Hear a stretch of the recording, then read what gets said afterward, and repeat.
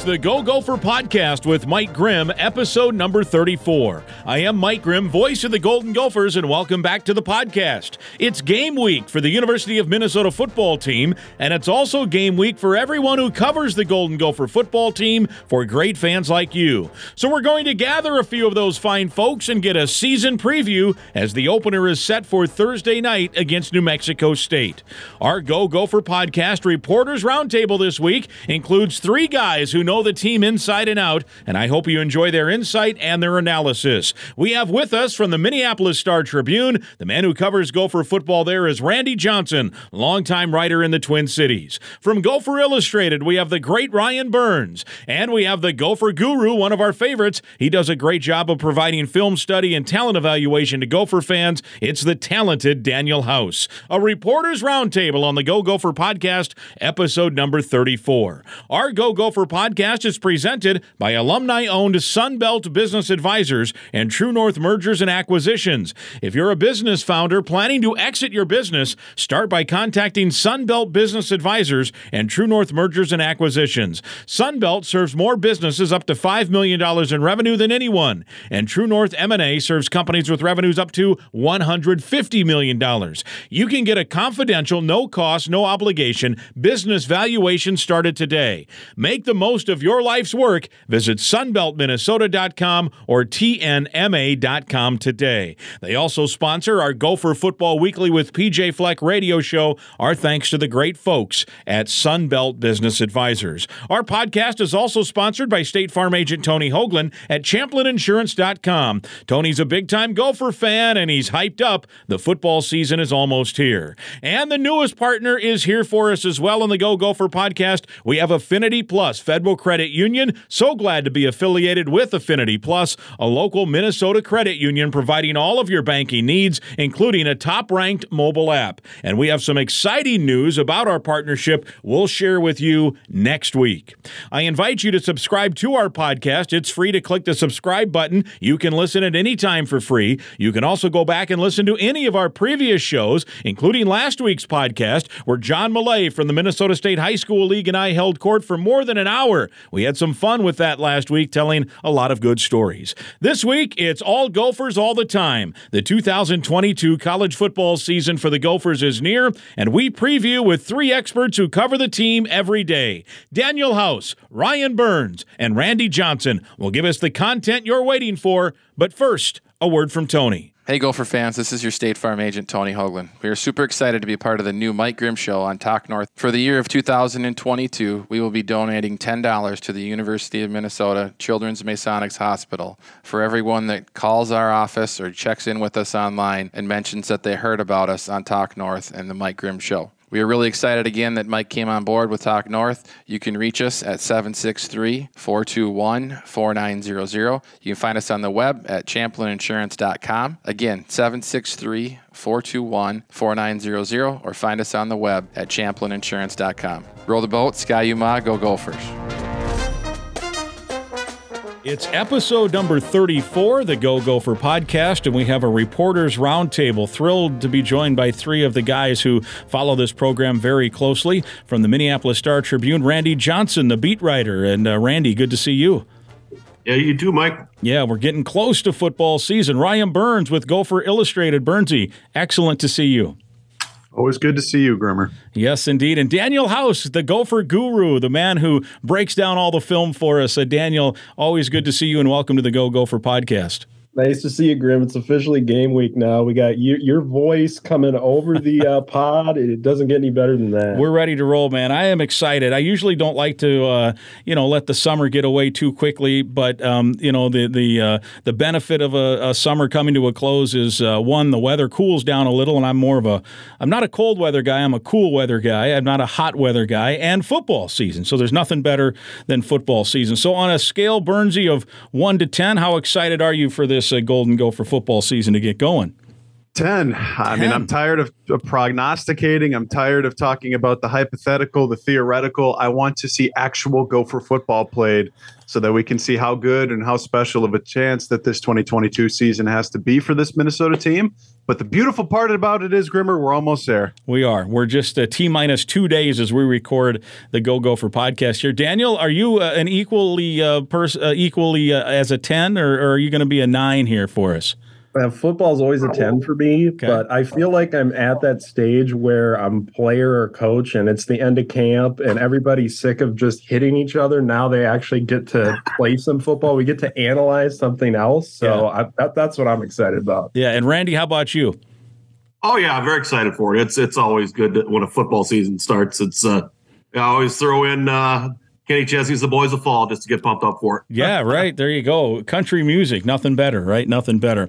Well, it was an interesting quirk in the schedule. New Mexico State will have now played in Huntington Bank Stadium 3 times as much as Indiana has after this game on Thursday night. And it's just kind of this weird thing that was a 3-for-1 or something. And then when Jerry Kill got hired, all of a sudden it became a much more intriguing matchup. And I think, that part of the storyline has been talked about, ad nauseum here over the last few, weeks, certainly leading into this one, and a lot of different storylines on that angle. So we don't have to talk about that. I want to talk about the Aggies themselves, and in one of these weird quirks of the schedule. 1, Jerry Kill's coming back, but 2, they've already played a game now. Usually you hear coaches say, well, we don't know what's going to happen. We don't know, with particularly when it's a new coaching staff and a new roster, what to expect on these season openers. Well, the Gophers, I think it's a benefit. And Daniel, let's start with you. How big of a benefit is it for this Gopher coaching staff and players to have now gotten at least one game film to study from last Saturday, a Nevada win over the Aggies 23-12?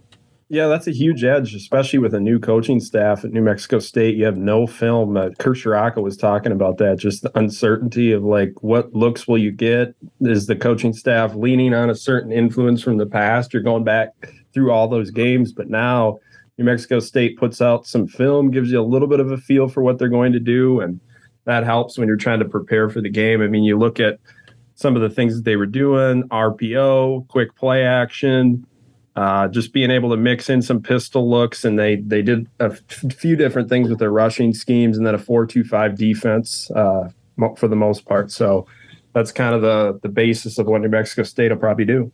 And Ryan, what did you see from the Aggies when you watched that game that the Gophers will have to keep a particular eye on, if anything? Well, Grimmer, I think you're going to have to be on the lookout for maybe 2 different quarterbacks that New Mexico State's going to play. One's more of a mobile type of quarterback by the name of Diego Pavia, a young man who is very Victor Viramontes-esque in terms of turning the ball over too many times. He had 4 turnovers and maybe half the snaps, and then they put in what I like to think of as Max Shortell light, and a true freshman quarterback that they have, 6'4", a redheaded young man that maybe has a better arm, but he's still a true freshman. So I think it's going to be interesting to see how Joe Rossi has prepared, because they're 2, I think, different type of quarterbacks. This is still a Jerry Kill offense where they're going to want to use the quarterback in the run game a little bit. But I am very intrigued to see, is Jerry Kill going to throw a true freshman to the Wolves in his second career game at the collegiate level, or is he going to mix in maybe a more experienced option in Diego Pavia, who couldn't stop turning over the ball against Nevada? It should be an interesting opportunity there. I agree. You probably see both those guys, I would think, at some point on Thursday night.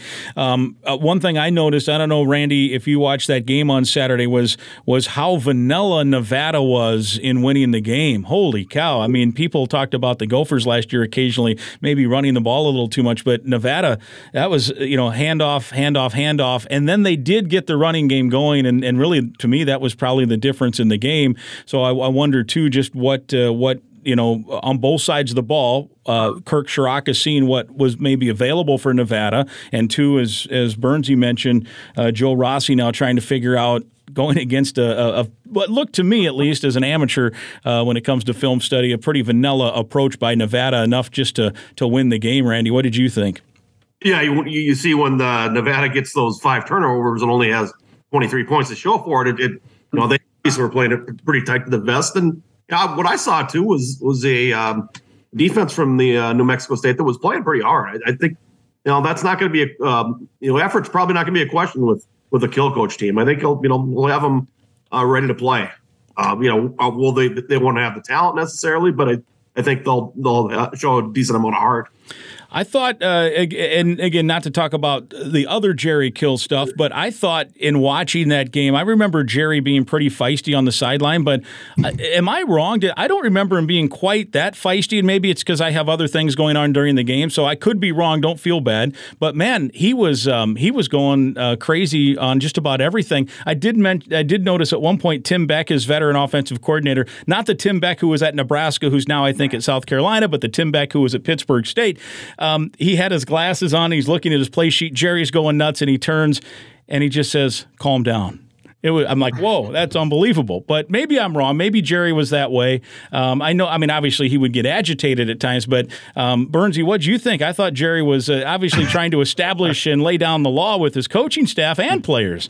Well, I think I remember it a little bit differently. Okay. I think I remember Jerry being pretty exacerbated on the sidelines at many different times throughout his Minnesota tenure. So him seeing in his first games in Las Cruces, one of your favorite places to ever visit, Mike Grimm. Yes. I remember Jerry being pretty worked up on the sidelines, and I think I remember a time or two, whether it was Tracy Clays, Jay Sawvell, Matt Limegrover, maybe having to turn to him and say, we need to get it in check here. I think you're doing more harm than good with the officials here. Yeah. I mean, you're right. It probably. I just, it's the first time I've really watched him not coach a game that I'm announcing. So, and I try to observe most everything, but there's a lot going on. So, all right, I'm not going to argue with the Bernsey. Daniel, you're going to side with Bernsey probably too on that, huh? Yeah, he got very fiery. He liked to really ride the refs too. I remember that a lot from his tenure here. But I didn't have as long up close and personal experience with Kill because I hadn't started covering the program yet. But just off observation, watching the games, I'd agree. Yeah, I remember this, Randy, was when Jerry Kill and his staff first got here. That first spring, I remember going to practices going, man, these guys are crazy. Like they were screaming at everybody. And then the next spring, it was a little less, and the next spring, and clearly looking back, it was mostly to establish, a way about it. This is the way, and everyone uses the term culture. But, at that time, and what would that have been, 2011, I guess, that was their way of doing it. And I'm sure that he's going through similar stuff now that you got to set a tone. And I thought he was setting the tone in that game Saturday, it looked like. Yeah, it's a little bit of the old Denny Green and there's new sheriff in town situation. You're going to try to put your stamp on things, and you want to let people know who's in the power position and everything.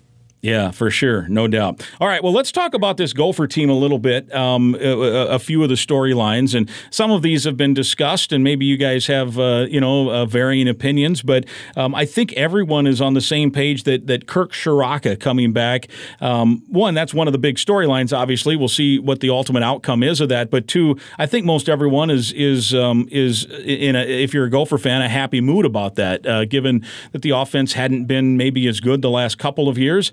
And Daniel, we'll start with you because I know you're one of the film guys. What kind of things can Gopher fans expect to see? Trying to get that pass game maybe a bit more proficient than it was a year ago, which was a frustrating thing for a lot of fans because they had a veteran quarterback that they didn't seem to want to rely on very much. And now this reunion with Tanner Morgan and Kirk Shiraka, what kind of things can we see? Yeah, that's the most fascinating thing for me entering this season is how does Kirk Shiraka evolve his offense? He's at West Virginia, soaking things in, watching a lot of film, NFL college level, talking to coaches. So I would expect to see some different things. Like, of course, you'll see the RPO game, and that will be a big part of it. But how do you build off of that? What are some things you can do when teams are starting to get very sophisticated with how they take away those RPOs? Are you able to blend in some different wrinkles that teams maybe don't expect, and then be able to tie the play action game into that because Tanner Morgan, that's one of his strengths is being able to throw really well off play action. So I'm expecting maybe some wrinkles that we haven't seen before. So I'm looking forward to like the first 3 Big Ten film breakdowns just to get kind of a vibe of where the system's going and how they can sort of build off of that for the future games, because I think that's a huge part of play calling is like being able to call plays maybe in week 3, 4, and 5, and then find ways at the end of the year to be able to build off of those when teams start seeing your tendencies. Bernsey, your thoughts? I think House did a pretty good representation of it. I think the interesting thing that I want to see just more 30,000 foot level is how can this passing game get back on track? It's the biggest reason why Mike Sanford is now at Colorado and Kirk Ciarrocca is now back is the passing game hasn't been acceptable the last 2 seasons. Now, I don't know how good the improvement will be.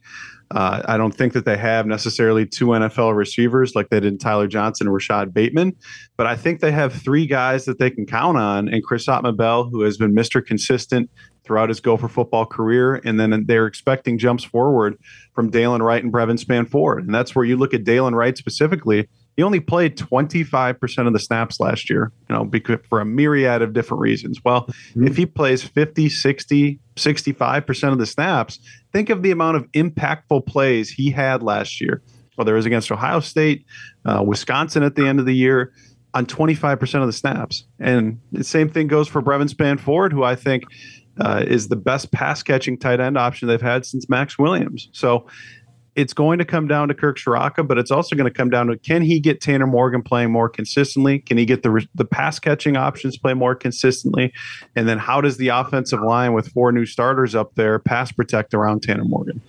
Yeah, and Randy, I know you've done some stories on Kirk Ciarrocca from a personality standpoint. It seems to me like it's like the time stood still. It looks like pretty much the same guy. I know Daniel mentioned that he's been at West Virginia and Penn State, and likely is going to probably bring a sliver of each of those with him. But what has your impression been of this reunion, so to speak, observing it and covering it?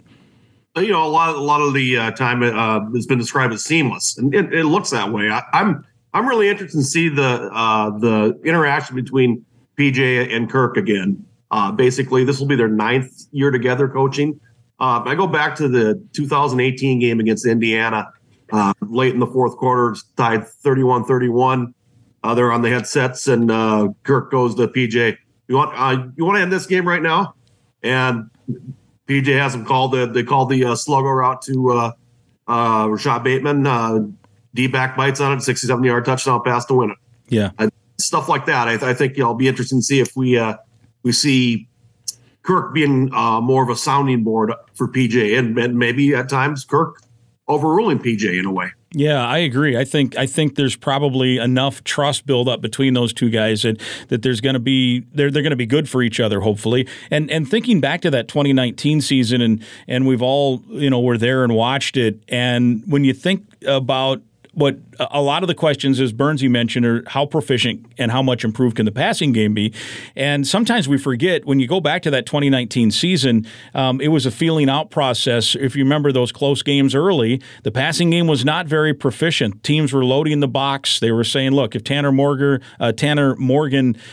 he's going to have to beat us. And, when he went, the season to me changed because, Fresno States, the South Dakota States, the Georgia Southerns, they're crowding the line of scrimmage, daring Minnesota to do stuff. And then, if you remember, at Purdue, they're putting 8 guys in the box, and Tanner goes, 21 for 22 for 3-something and 4 touchdowns. And Bateman has, we knew Bateman was good. We saw that in the South Dakota State game, but Bateman has a game. And I think even Ottman-Bell had some plays in that game, if memory serves, and obviously Tyler Johnson.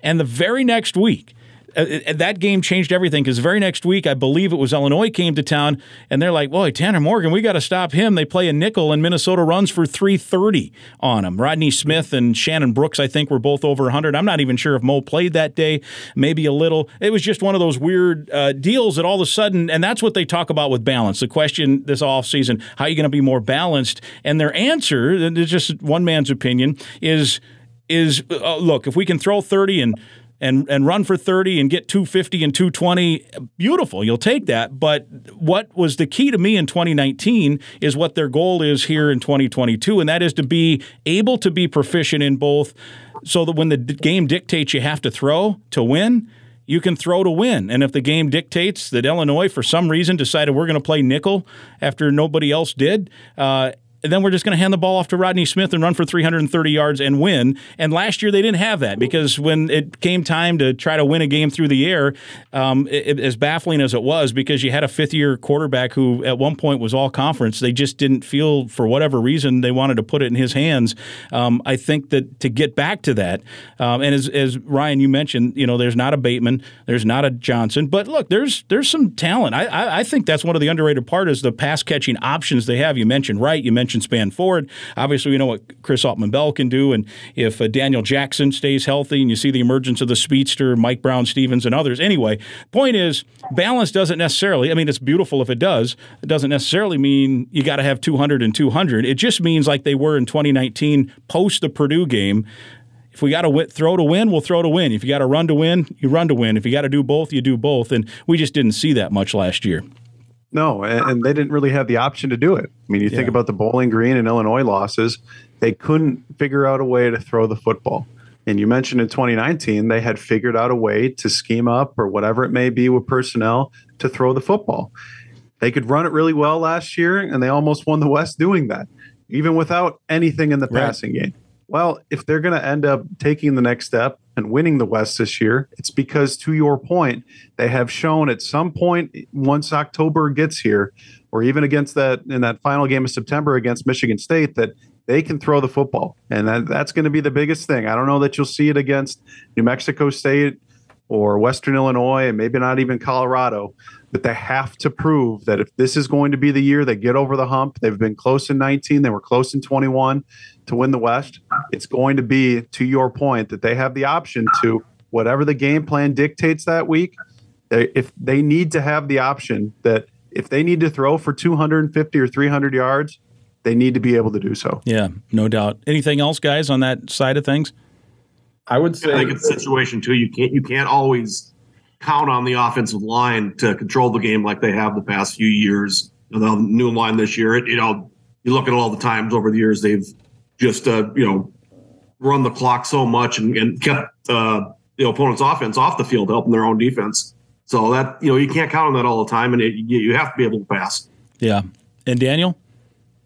I would say I don't like to use the word balance. I like to say multidimensional, because that's how football works. It's like, if they're base personnel, are you able to throw out of that? Are you able to, when they're dedicating defenders in the box, are you able to win matchups on the outside and create explosive plays? Because explosive plays is the name of the game. If you can create, 3 or 4 explosive plays a game, you're going to be in really good shape. Ideally, you want to be over 4, but you look at what the Gophers were able to do in 2019. You said it perfectly. When they're dedicating coverage resources, you're able to run the ball into lighter boxes. And when they're in base personnel loading the box, you got to be able to, take the top out the defense, get creative with your passing concepts. So it's like finding that balance and taking what the defense is giving you. And that's where I think the preparation comes into play. And Shiraka, finding all those little details, the little wrinkles during film study, those add up and help you kind of understand what you're going to see in the games. No doubt. One other big storyline, we kind of mixed Tanner Morgan in with that in terms of the progress, and no doubt that passing game is going to have to get going. But the running game, last year they went through all the running backs and still ran the ball beautifully. Obviously you had an offensive line that had all kinds of starts and all kinds of experience, and now you've got Muhammad Ibrahim and Trey Potts, the top 2 guys back after injury. Randy, how concerned, if at all, are you that those 2 guys can? Obviously you never know; it's a wild card, but that they can carry most of the load here for a 12 game season. Yeah, you got to be concerned a bit. You want to see it in action. We've seen it in training camp a bit. They each took contact. They each, from talking to a lot of people, it sounds like they seem fine. Now they got to do it in the game. Now it's we'll see what happens, and then as it ramps up into the Big Ten, they're going to need at least 2 of them this year, and pretty much every year. So basically, we'll find out. But it is a question mark. Yeah, and if they can stay healthy, they're going to be fine. But there is some depth concern there, right? Because you lost Kai Thomas, the bowl game MVP, and you lost Bucky Irving as well. Ryan, what's behind there? Obviously, Bryce Williams. That guy just keeps showing up, and when he's asked, he does the job. And he's got some breakaway speed. We know he's maybe the fastest of that group of running backs. So he's also back from injury. So maybe I should throw him into that trio of all 3 of them injured last year. All 3 of them kind kind of coming back. What's behind that group now? Well, I'm just hoping that the angry running back god who decided that the Gopher football running back room was going to be the one that he smited last year, I hope he's moved on to somewhere else. Because I would enjoy seeing one final season of Mo Ibrahim, 500 plus collegiate carries, over 5 yards a carry on those. We saw Trey Potts in his limited action, those 3-4 game span. I think he was leading the Big Ten in rushing after those 3 or 4 games. And then he unfortunately goes down. But if they do see some guys in front of them, like those two nicked up, I think you would see Bryce Williams, who has been Mr. Consistent there. They also get Preston Jellin back off of injury. I think he would have helped out last year. But I know the guy everybody wants to talk about is Zach Evans, someone that is a true freshman, someone that came in early, and I think he impressed in spring ball. I think the thing that's fun to watch with Zach Evans and why Minnesota was able to get him out of Texas was he had a knee injury during his junior season. I think there were some question marks about what is his durability. He goes and has a great season in 6A Texas football, and Minnesota's able to get him signed. But his ability as a freshman to play through contact is impressive, where he can take a hit, maintain his balance, and keep going. And so that's where we saw last year they needed Bucky Irving. They needed their freshman running back, Kai Thomas. Well, if something goes down, from what I've seen anyway, and these two gentlemen can correct me if I'm wrong, I feel pretty good that if it does get down to running back 4, running back 5 this year, that they can at least have not a significant drop in play if Zach Evans needs to go in the ball game.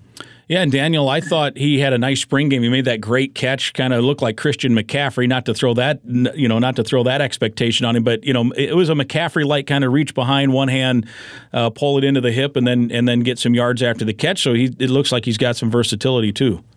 Yeah, he has some versatility, and the contact balance is the big thing, just being able to stay on his feet and, keep his feet moving through contact, and also the acceleration, just being able to hit the second gear when he hits the second level. But he also has really good feel. Like when you watch him run, he waits for his blockers to set up, and several runs we saw during the spring featured that. So, being able to use him out of the backfield too, he seems like he's growing in that area. So if you can add some versatility, that's something I'm watching for within the Gophers offense this year, is how do they incorporate the running backs into their passing game, because I think that's often a layer that some offenses don't take complete advantage of, and Minnesota might do some more of that this year. Should be fun, no doubt about it, as we're ready for the opener on Thursday night. It's an 8 o'clock kickoff. There are some tickets still remaining, although it sounds like they continue to get sold. They have a state fair special going, I think $20 a pop in certain areas of the stadium, so hopefully that will get filled up under the lights on Thursday. We've arrived at our promotional portion of the podcast, so let me talk about our friends at Affinity Plus here for a moment. They are local credit union, proudly serving Minnesota since 1930. If you're a current Gopher student or a proud Gopher alum, you are eligible to join this financial. It wants to build a meaningful banking relationship and put you first, and they really trust and want to make that relationship with the Gophers and Gopher students and alums. You can meet with a local employee at any of their branches statewide, including there's one just down the street from the stadium, right on University in Minneapolis. You can learn more or find out all the ways to connect. You can visit affinityplus.org/Go Gophers. And of course, it's the Go Gopher podcast, so that makes sense. Affinity Plus Federal Credit Union, federally insured by NCUA. They also sponsor our Gopher Talk segments through the Gopher Athletic Department. You see those on social media. As I mentioned, it's the promotional portion of the show as well, so I'll give each of you guys a quick chance to tell everybody how to find your stuff. Randy, I know, hey, you just subscribed to the newspaper, right? I mean, people still do that, for gosh sakes. Yeah, definitely do that. You can do that, and then starttribune.com and /Gophers. That'll find all the Gophers coverage that we have. Yep. And what's your Twitter? RJ at RJ Strib. Gotcha. Very good. And Ryan, how do we get all of your great info? Pennies. It's just pennies, right? It's just pennies a day. If you want to follow me on the Twitter machine, it's at Ryan Burns MN. If you want to check out my work, it's gopherillustrated.com. You can become a member for just 100 pennies, 10 dimes, 20 nickels. It's $1 for 30 days to get behind the paywall. It's a beautiful place to be, Grimmer. Yes, it is. It sure is. I love how you sell that too with the pennies on the dollar. And Daniel House, our Gopher guru, how can we find out and read all of your great stuff? You can check out my Twitter account at Daniel House NFL, and then website is gophersguru.com, and you can get access to the $5 a month subscription package, which includes like all the film breakdowns, feature writing, different things that I put out during the season. So very excited for the year. Lots of cool stuff on the horizon. So $5 a month. What is that? 5,000 pennies, 500 pennies? I can't keep track of it, but just a few pennies. That's it, right?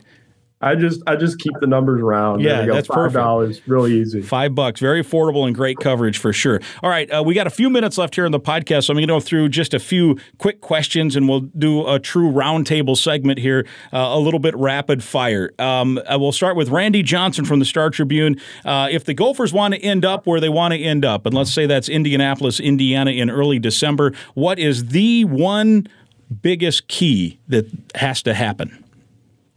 I would say development of both the offensive and defensive lines. They've lost a lot, both sides, and they were they were very physical units the past couple of years. I think they need to show that they can approach the level they had last year. All right, Daniel. I would say the defensive line, specifically defensive tackle, just interested to see how that position group comes together. Kyler Baugh from Houston Baptist, does he become a really key contributor and fit well in the defensive scheme? Because last year, I mean, the pocket push from inside was a really big portion of that defense, being able to collapse pockets, and then the edge doing a nice job of keeping the quarterbacks contained. But, you know, the strength of the defense is a little bit different this year, where the secondary is really good. So you'll probably play some more man coverage, send more blitz pressure. So philosophically, you know, strength-wise, Joe Rossi's going to adapt around the personnel. So still, you got to be able to stop the run. That's the most important element of this defensive scheme, getting people behind the sticks. So I just want to see how the defensive tackle position comes along. Otherwise, you know, the depth on defense is really impressive. And I think offensively, the offensive line has been working behind the scenes to, you know, build that chemistry, which I think that could take some time early on in the season. But the good news is you kind of have 3 games to get all that together before Big Ten play. Yep. Ryan? You know, Hal's kind of hit on the offensive line, and I do have questions with 4 new starters up there. But I think the biggest maybe philosophical question I have is, who are the stars? Because if you're going to get to Indianapolis, you have to have some stars. And we saw that in 2019 when they won 11 games. Well, you had Antoine Winfield, Carter Coughlin, Kamal Martin, Rashad Bateman, Tyler Johnson. Well, who are the stars of this 2022 team? Because I think Fleck and Rossi and Shiraka have all talked about the amount of depth that they have, and that's great, and that's going to be important. But you need some stars to emerge. You know, you have Muhammad Ibrahim, who's going to be a big part of it. But defensively, is it Tyler Nubin taking another step forward? Is it Mariano Sori-Marin in his final year taking a step forward, being a Jack Gibbons type of player for that defense? Is it Thomas Rush? Is it Trill Carter? I mean, there are a lot of names I could tell you, and we even offensively with Dalen Wright and Brevin Spad-Ford. They need some stars to emerge, because that's how you're going to win some of these key games against Wisconsin, Iowa, Michigan State, Penn State. Those big games in the schedule is stars play out in big games. And I want to see from this team, if they're going to get where they want to be in Indianapolis, they're going to need some stars to emerge. Playmakers, indeed. You're right. So I went on this topic more pragmatic than you guys, so less strategic. And the biggest key to success for me is to get to Indianapolis. You look at the schedule, they are going to have to pull off at least 2 upsets. They're when you think about at Wisconsin, think about at Penn State, at Michigan State. Still not sure about at Nebraska, but I think there's a chance they're an underdog there, and maybe even home against Iowa. You could be an underdog in almost half the schedule. And if you need to get to Indianapolis at 7-2, you're probably talking 2, maybe 3 upsets. So you got to figure that out. And to get to that point, you got to have playmakers, you got an O-line, you got to have a D-line. So you guys are right on the money. Biggest question mark going in. What do you think? Daniel, we'll start with you. Ooh, biggest question mark. I would say, like I said, defensive tackle, just figuring out last year, you know, Niles Pinckney was a really key contributor. You look at the numbers and the impact that he had relative to other defensive tackles in the country. I'm just interested to see how that group comes together. I saw a lot of progress. Like it's going to be more of a rotation. You aren't going to see like 4 guys out there all the time. And this is the defensive line where they'll mix and match based upon certain matchups. So that should help significantly. Also, I'm just fascinated outside. I know we talk about Dalen Wright and we talk about Chris Ottman-Bell and Brevin Spann-Ford, but who emerges behind those guys? Is it like Mike Brown-Stevens? Is he the player that takes a step forward? Do they use him a little bit more creatively to take advantage of his skills? I want to see how that back half of the wide receiver room sort of develops, and if they can maybe find one more dynamic weapon in that group. Randy Johnson? I'm going to go a little bit wild card here. Who emerges to be a reasonable facsimile of Kokieft? Is Nick Callerup going to take that role by the horns and become that physical blocker?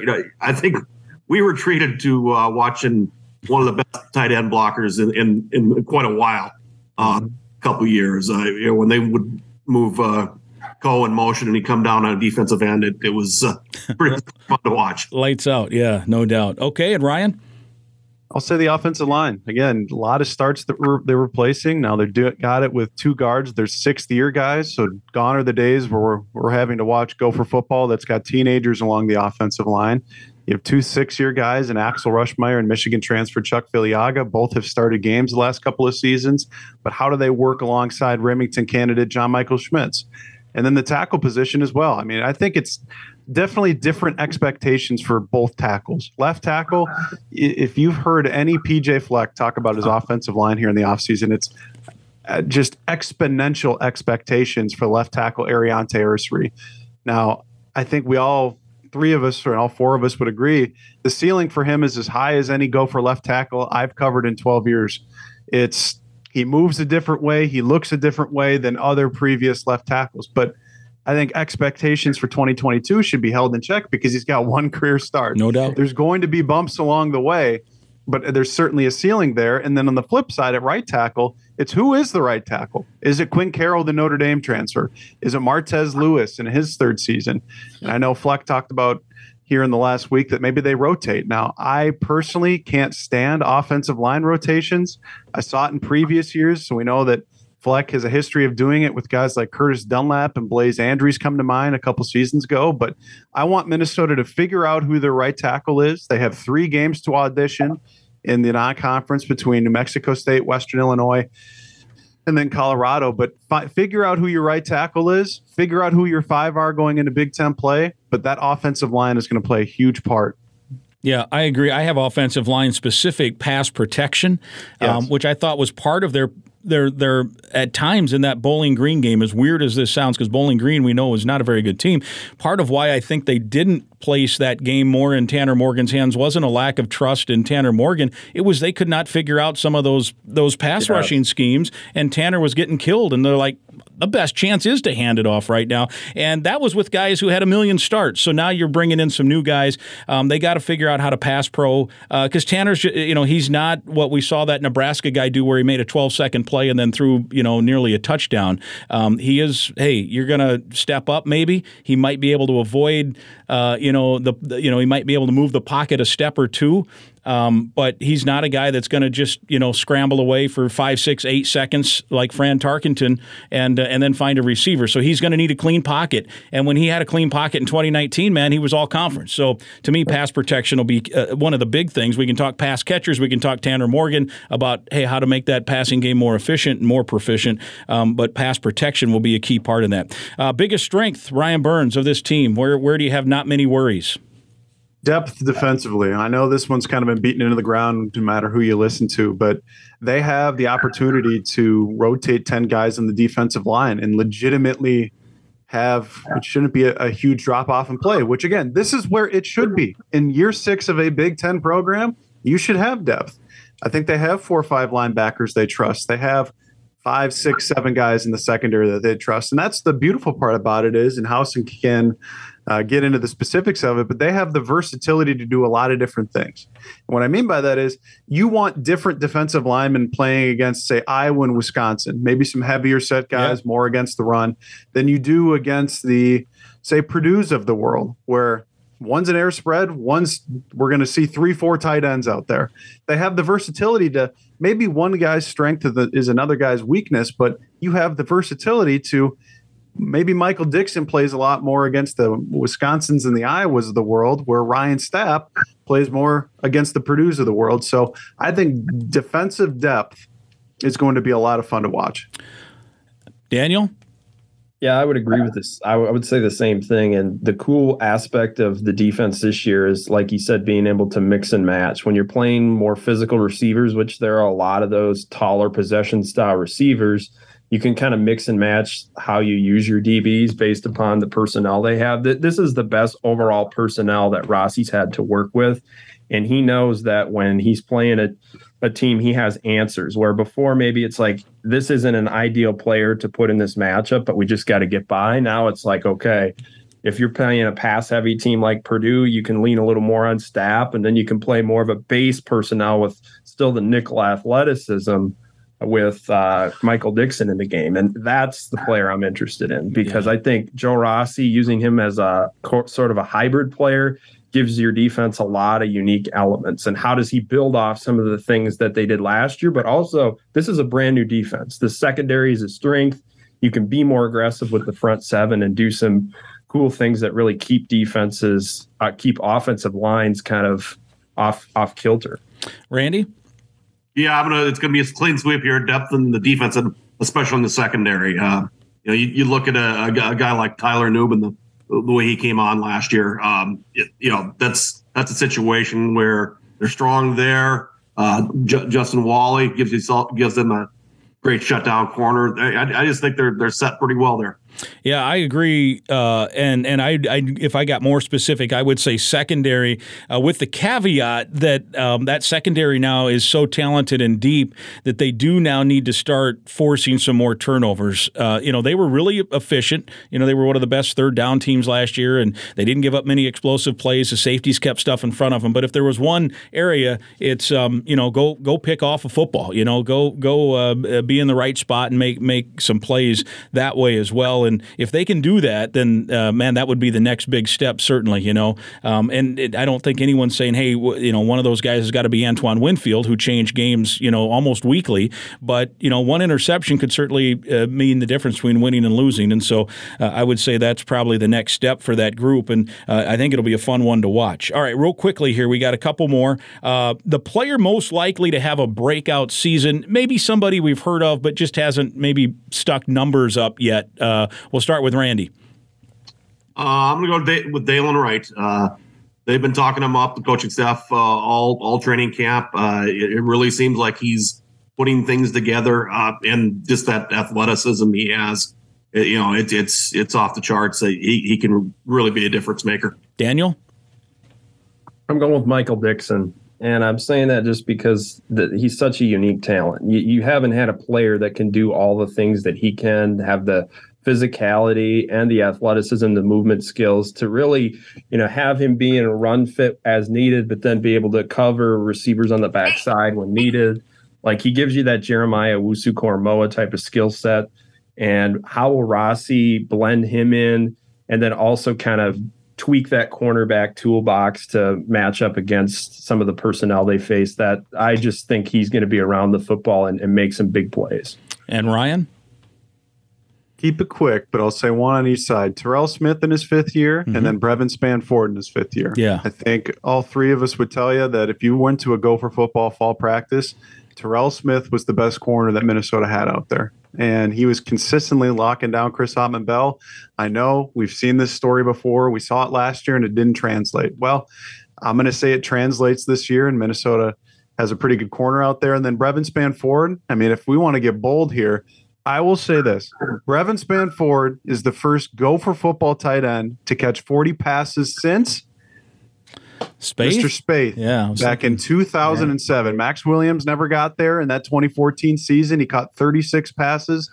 I'm going to say Brevin catches 40 passes this year, and considering the guy's got 28 career catches in his 3 years of playing, I'm going to say Brevin and Terrell Smith have a couple of seasons to remember. He had 23 catches last year and a touchdown. And I'd even go as far as saying he could double that. If they, and you talk to people, everyone thinks it's easier, right? Everyone, just get it to the tight end. But it's funny, you talk to Gopher fans, and if you listen to them, the guy should have 70 catches next year. It's amazing. But I had Dalen Wright listed, but since Randy stole mine, I'm going to say a guy, I'm going to say Thomas Rush, just in the sense that People forget he started half the season last year and it wasn't Boye Mafe, and that doesn't mean Boye wasn't any good. Obviously, it was dependent on who's playing, style of play.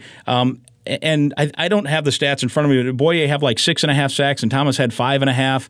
And we don't talk. I think he's probably one of the underrated guys that could have a big impact here because I think he'll play more on third down, which will give him a chance to pin the ears back and do some pass rushing. So I'll throw him on that list just because Randy and I were on the same page. So we'll throw one more guy some love with Thomas Rush as a rush in. Now the next one is someone that nobody knows about in general. Like you guys have watched practice, so you know.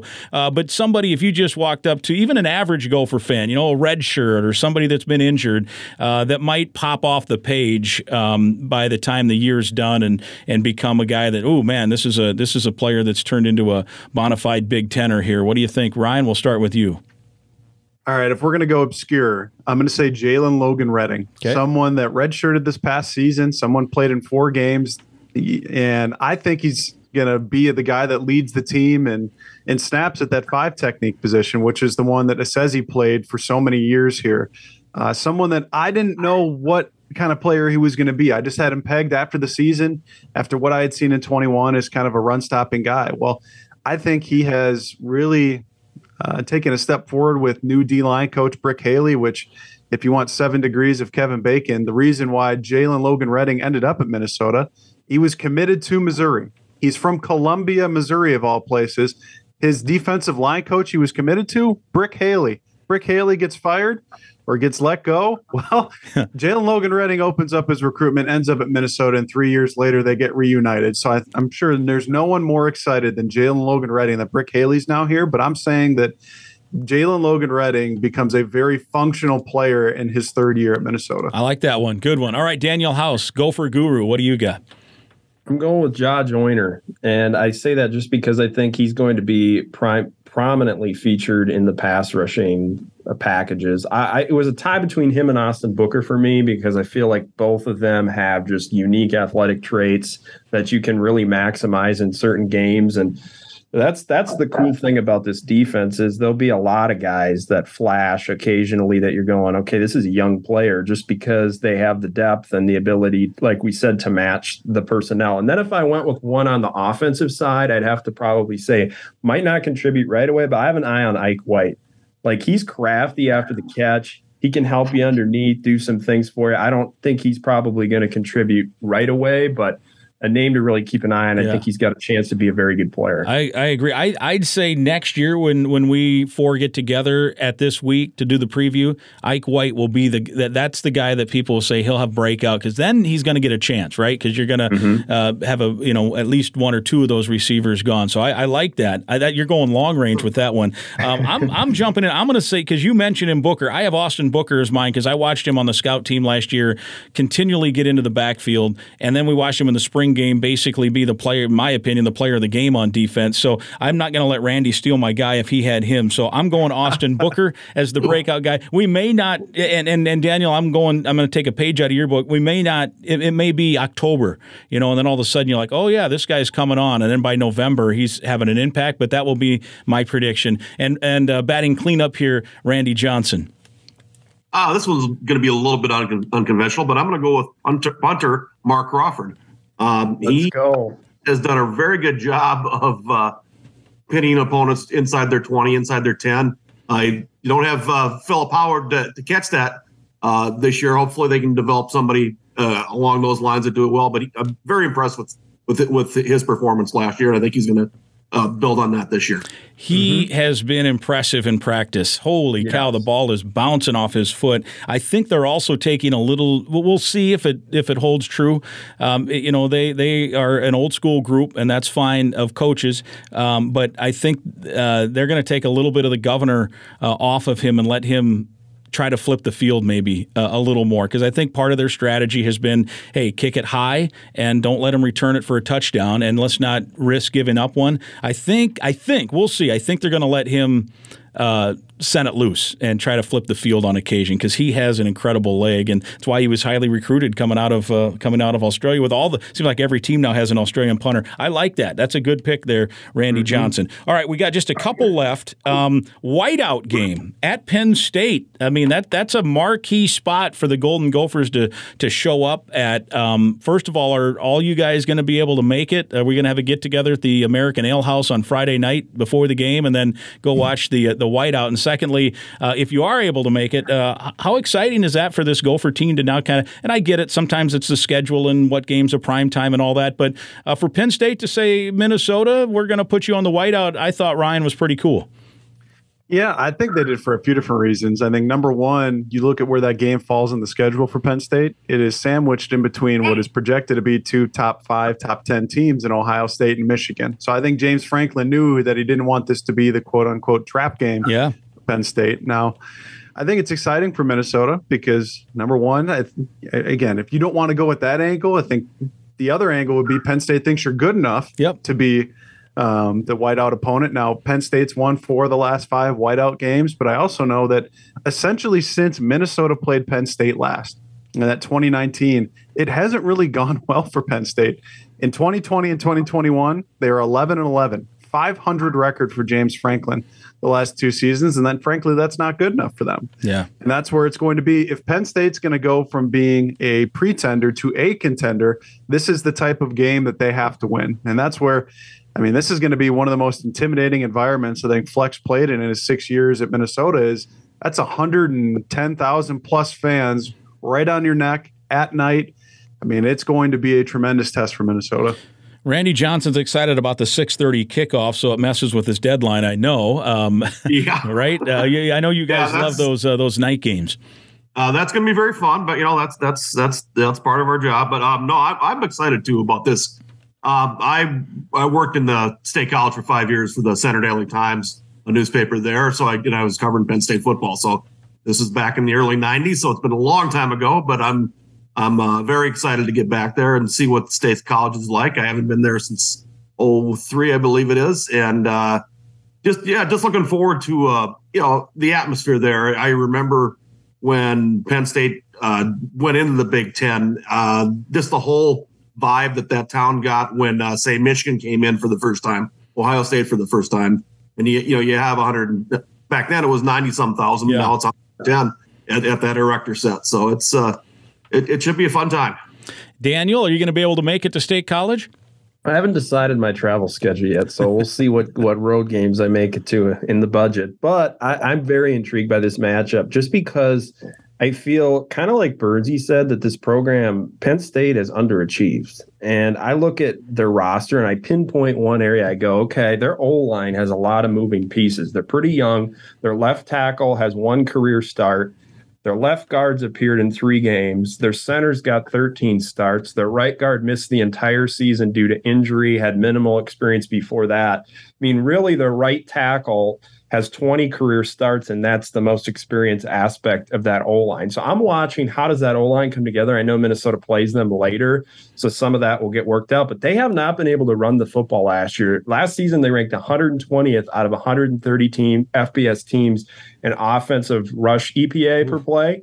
So I'm looking at them going, okay, are they able to run the ball? They have a lot of talented players in the backfield, but will that O-line come together? Can Minnesota win up front in that game? Yeah, it's a lot of games between now and then, but I'm looking forward to that one as well. And, of course, the home game late November with Iowa. At the end of the day, it could come down to who wins the pig in terms of who's going to Indianapolis. So who is going to Indianapolis? Final question, Go for Podcast episode 34. Randy Johnson, Minneapolis Star-Tribune. Who wins the West and why? I picked Wisconsin. I'm probably not the most confident in the world in that pick, but I just thought that the overall depth of the program would carry them through. They're going to have some issues. I know they need Graham Mertz to play a lot better than he has. They need to develop some pass catchers. I do think their defense will be pretty good. You have Jim Leonard as their coordinator. He's done a very good job there. I just think their overall depth will carry it. Yeah, and that's a program that's used to going, and they've not gone in, 2 or 3 years now, so they're going to be hungry. I think that hunger's a part of it as well. All right, Ryan Burns, who wins the West and why? Well, I voted on the Cleveland.com poll this year, and I was one of the 2 people on that poll to vote Minnesota. Oh. Now, the way I see it... Daniel, can you sing the rouser while Ryan's... Yeah. No, I'm just teasing. Go ahead. Let's hear it. So the way I see it is you can flip a coin between any of the 3 teams. And I think it comes down to 2 things. Number one, the schedule, and specifically the crossover schedule between Minnesota, Iowa, and Wisconsin. Iowa's got both Ohio State and Michigan on the schedule. Minnesota's got neither, and Wisconsin's got to travel to the Horseshoe. I think that's going to be I think that's going to mean something. Now, I understand that road games against Penn State and Michigan State are very tough as well, but Michigan and Ohio State to me are in a tier above, I think, any other teams in the Big Ten. I also think that Minnesota is the team that I have the least amount of question marks about offensively. You have Tanner Morgan back as his 5th year, Kirk Ciarrocca back, your top 5 pass catchers back from last season, Mo Ibrahim, Trey Potts. You look at Wisconsin, Graham Mertz, not great. Someone in his last 19 games, someone in his last 19 games, 58% completion percentage, more interceptions than touchdowns. And oh, by the way, they've hitched their wagon to him, and the number 2 quarterback for Wisconsin's now out for the year. So something happens there to Graham Mertz. I don't know that it's going to necessarily bode well. And then with Iowa, it's just those 2 crossover games. Yeah, that's a big deal for me. Is those are, potentially 2 losses. Again, you have to travel, I believe, to Ohio State, and then they get Michigan at home. Yeah. Now, I've seen Iowa do it before, winning those ranked opponents, top 10 opponents at home. But it's also, can Spencer Petras do it? I mean, they were going to be without Tyler Goodson. They're without Tyler Linderbaum as well. I want to see it that now that Kirk Ferentz has his son as the quarterback's coach and running that offense, I want to be able to see it. But I think the larger point is just flip a coin. I mean, I don't think it's 85% Wisconsin to win the West like the Cleveland.com poll would indicate. I think you can flip a coin between any of those 3 teams. Yeah, you're right. And with Iowa, don't forget part of what they were successful, because their offense wasn't very good last year, was all those hidden yards. They flipped the field a lot with their punter. And then they flipped the field a lot with their punt returner, and that punt returner is now at Purdue, which leads me to a thought that you're making it a 3-team race, Burnsy. I think Purdue is going to be in the mix in this thing. I really do. One, because of the schedule. Not only do they not play Ohio State or Michigan, they don't play Michigan State either. Right. They get the benefit, and no offense to Indiana, they play Indiana in the crossover every year. Because the old Oak and Bucket, they couldn't put that aside. So they get a little benefit there because Indiana, let's face it, is not Michigan, is not Michigan State, Penn State, even Maryland in some years. Anyway, Daniel House, who wins the West and why? I like your Purdue take. You said exactly what I was going to say. October 1st, the game against Purdue, if Minnesota wins that game, I think you're going to feel really good about the future, the upcoming games, because I think Purdue will be healthy at that point, and that's the factor that I think will contribute to potentially them falling off the wagon, is if they get a couple of defensive players hurt, especially in their secondary. That will be kind of the issue that they face. And also, I think, looking at their playmakers, it might take a little bit to kind of get that to gel. They have 2 Iowa transfers coming in, and Jeff Brom said that's kind of the key to their success this season. But I would go with Minnesota winning the West just because I think they have the most answers. Defensively, being able to match up against any team that you're going to play, like Purdue, mentioning it, being able to use, Ryan Stapp a little bit more out of the nickel to match up against them, being able to spread the field out. And then you can play Wisconsin and Iowa with the base personnel stuff to really match their running game and slow that down. And I think the quarterback play, Minnesota's got the best quarterback play of those teams outside. I think Purdue and Minnesota have level quarterback play with Aiden O'Connell and Tanner Morgan. Yeah. So that's a team I'm watching, but I think Minnesota will have the edge of games at home. They play Purdue and Iowa at home. We didn't mention that either as well. I think that's a huge advantage to have those 2 games at home because those are the matchups that could be pivotal. Yeah, no doubt. Well, I like Burnsy and Daniel's picks better than Randy's, but I think they're all legit. Like you said, the Cleveland pick was a clear Wisconsin pick, and I do think, look, if all those teams keep their head above water, what a November we're going to have, right? I mean, that is going to be as good of a November. Incredible for those final few games of the season. Be amazing. And then if the Gophers are in Indianapolis, there's an outside chance that means eventually they could get to Pasadena, and the years that's going to be a possibility, not just to win it, but just that game's going to exist. Who knows? Man, what a year it could be. And this is the time of year to really think positive thoughts and to think,